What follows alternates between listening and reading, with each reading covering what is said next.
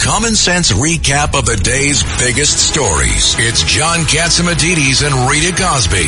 Katz and Cosby on 77 WABC. And now we have, who do we have? Andrew Rein, Citizens Budget Commission. We called Andrew today because we don't know what the heck is going on. What is the real numbers? Andrew Rein, you're in charge of the Citizens Budget Commission. What is the real numbers? How far underwater are we? Are we cutting the cops or not cutting the cops? Tell all citizens the truth. So thanks for having me. And yes, we try to get down to the bottom of the numbers because at least we should be having an honest conversation. And the honest conversation is that New York City's fiscal problems are huge.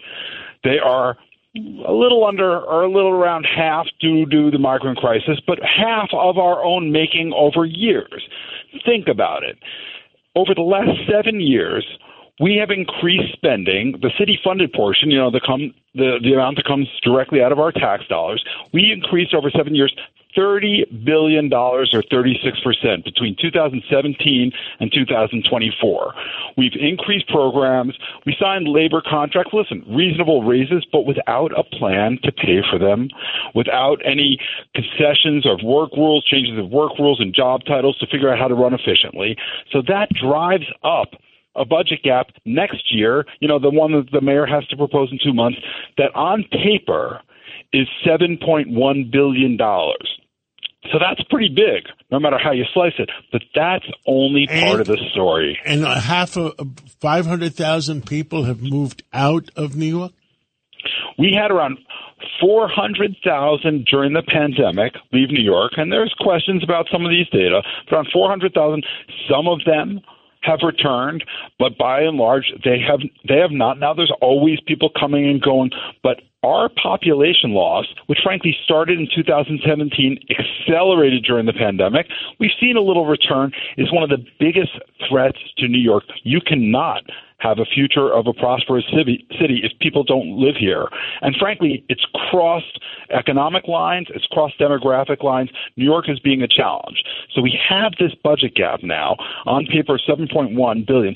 But when you add up, other problems that are kind of hidden, we actually grew programs because with COVID aid, which goes away soon, and with the Wall Street boom years of 21, we increased another $2.5 billion of programs that are the funding of which disappears, and we under budgeted another $1.1 billion. So what the mayor is confronting next year on paper is $7.1 billion, but really it might be as large as $10.5 billion, and that's a lot. He's starting to confront it, but it is a challenge. We got 400, 500,000. I heard in some places are left. But their apartments might still be here, some of them, because they want to come back someday, but maybe they're out of town for 181 or 186 days a year. The migrant crisis, how bad is it? How much is it really costing?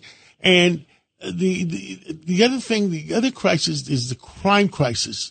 I know I was on Fox today talking about it, is how bad is the crime? The police are not really making arrests. So when politicians walk around saying crime is down, that's not true.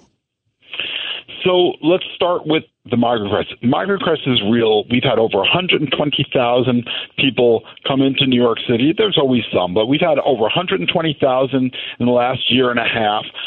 65,000 are still in the city's care. We're talking for the current year, the mayor projects the spending will be $4.7 billion, and states chipped in a billion, feds have chipped in $145 million, but it's really been on the city, and that's their projection for the current year. Their city's projection goes next year to $6.1 billion, with the state chipping in some.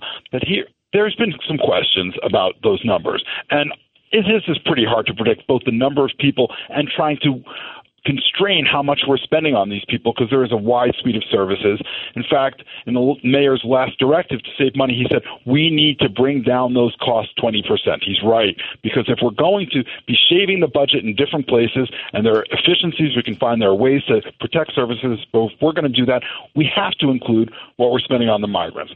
But the bottom line is, even if the numbers come down, and even if the feds pick up more of a share, which they should, we still have a fiscal problem to contend with.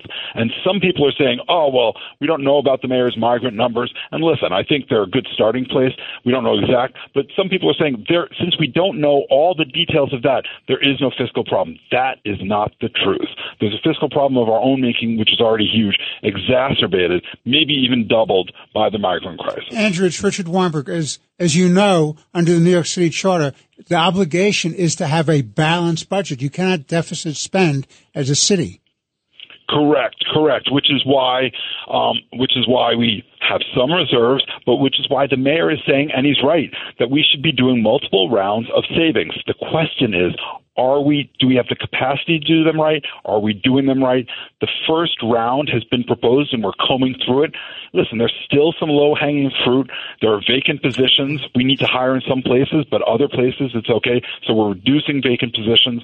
There's also seats for early childhood education. Now, some are saying, oh, those seats should be filled, but the truth is those seats aren't filled now, and the mayor's saying, why budget for seats that kids aren't in? Let's budget for kids when they're in seats. So there is still some low-hanging fruit, but we're starting to hit into services. And as you mentioned, we're talking about eliminating 5 police classes and letting the police officers a trip down. The question on that very specifically is, can we still protect the public with a reduced force? And one of the keys to this, and the mayor has spoken at times about this, but not recently that I've heard, is are there still officers doing civilian jobs like we've seen in the old days and at times? Can we get them from behind desks to actually preventing and reducing crime?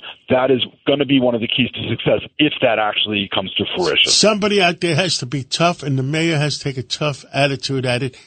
Two more questions. The MTA. The fare jumping is more than ever. And they're looking for congestion pricing to put another nail in the coffin for Manhattan. To make up that fare jumping? I mean, crazy. Well, the fare jumping, fare beating, it's not just jumping. It's a lot on buses, and people are walking through the security gates. The reality is it increased from roughly $200 million a year before the pandemic, to it's over $700 million now. That's a $500 million hit. Now, the MTA is taking some steps. We hope they're successful. We're still concerned, especially on the buses, which are very hard to do. But this is literally, we're losing the same amount of money as 2 rounds of fare increases. The MTA is attacking this. We need them to be successful, and people who are thinking that they shouldn't be attacking this are wrong. Listen, we have a fair fares program for low-income people because it is an affordability challenge for some. We need to make sure that program works, but everyone has to be paying their share for all different services, especially for the MTA. Now, congestion pricing is a different part of the budget. It's for the capital infrastructure. And listen, the MTA, everyone knows, has huge capital needs. They put out a needs assessment, which is stunning when you look at some of the challenges of the system, whether it be rolling stock tracks or even the yards where people don't look, which is usually the stuff that it's not sexy, people don't pay attention to. The MTA has real capital needs, and the future of New York depends on making sure that infrastructure is in a state of good repair, or we'll see breakdowns, and then we'll all be shot because we can't get to work and can't live our lives. Andrew, we have to take a hard break, but this deserves more attention. This deserves more discussion, and I look forward to talking to you more. Thank you very much. I look forward to it. Thank you. Without the ones like you, who work tirelessly to keep things running, everything would suddenly stop. Hospitals, factories, schools, and power plants, they all depend on you. No matter the weather, emergency, or time of day, you're the ones who get it done. At Grainger, we're here for you with professional-grade industrial supplies. Count on real-time product availability and fast delivery. Call, click Grainger.com, or just stop by. Grainger, for the ones who get it done.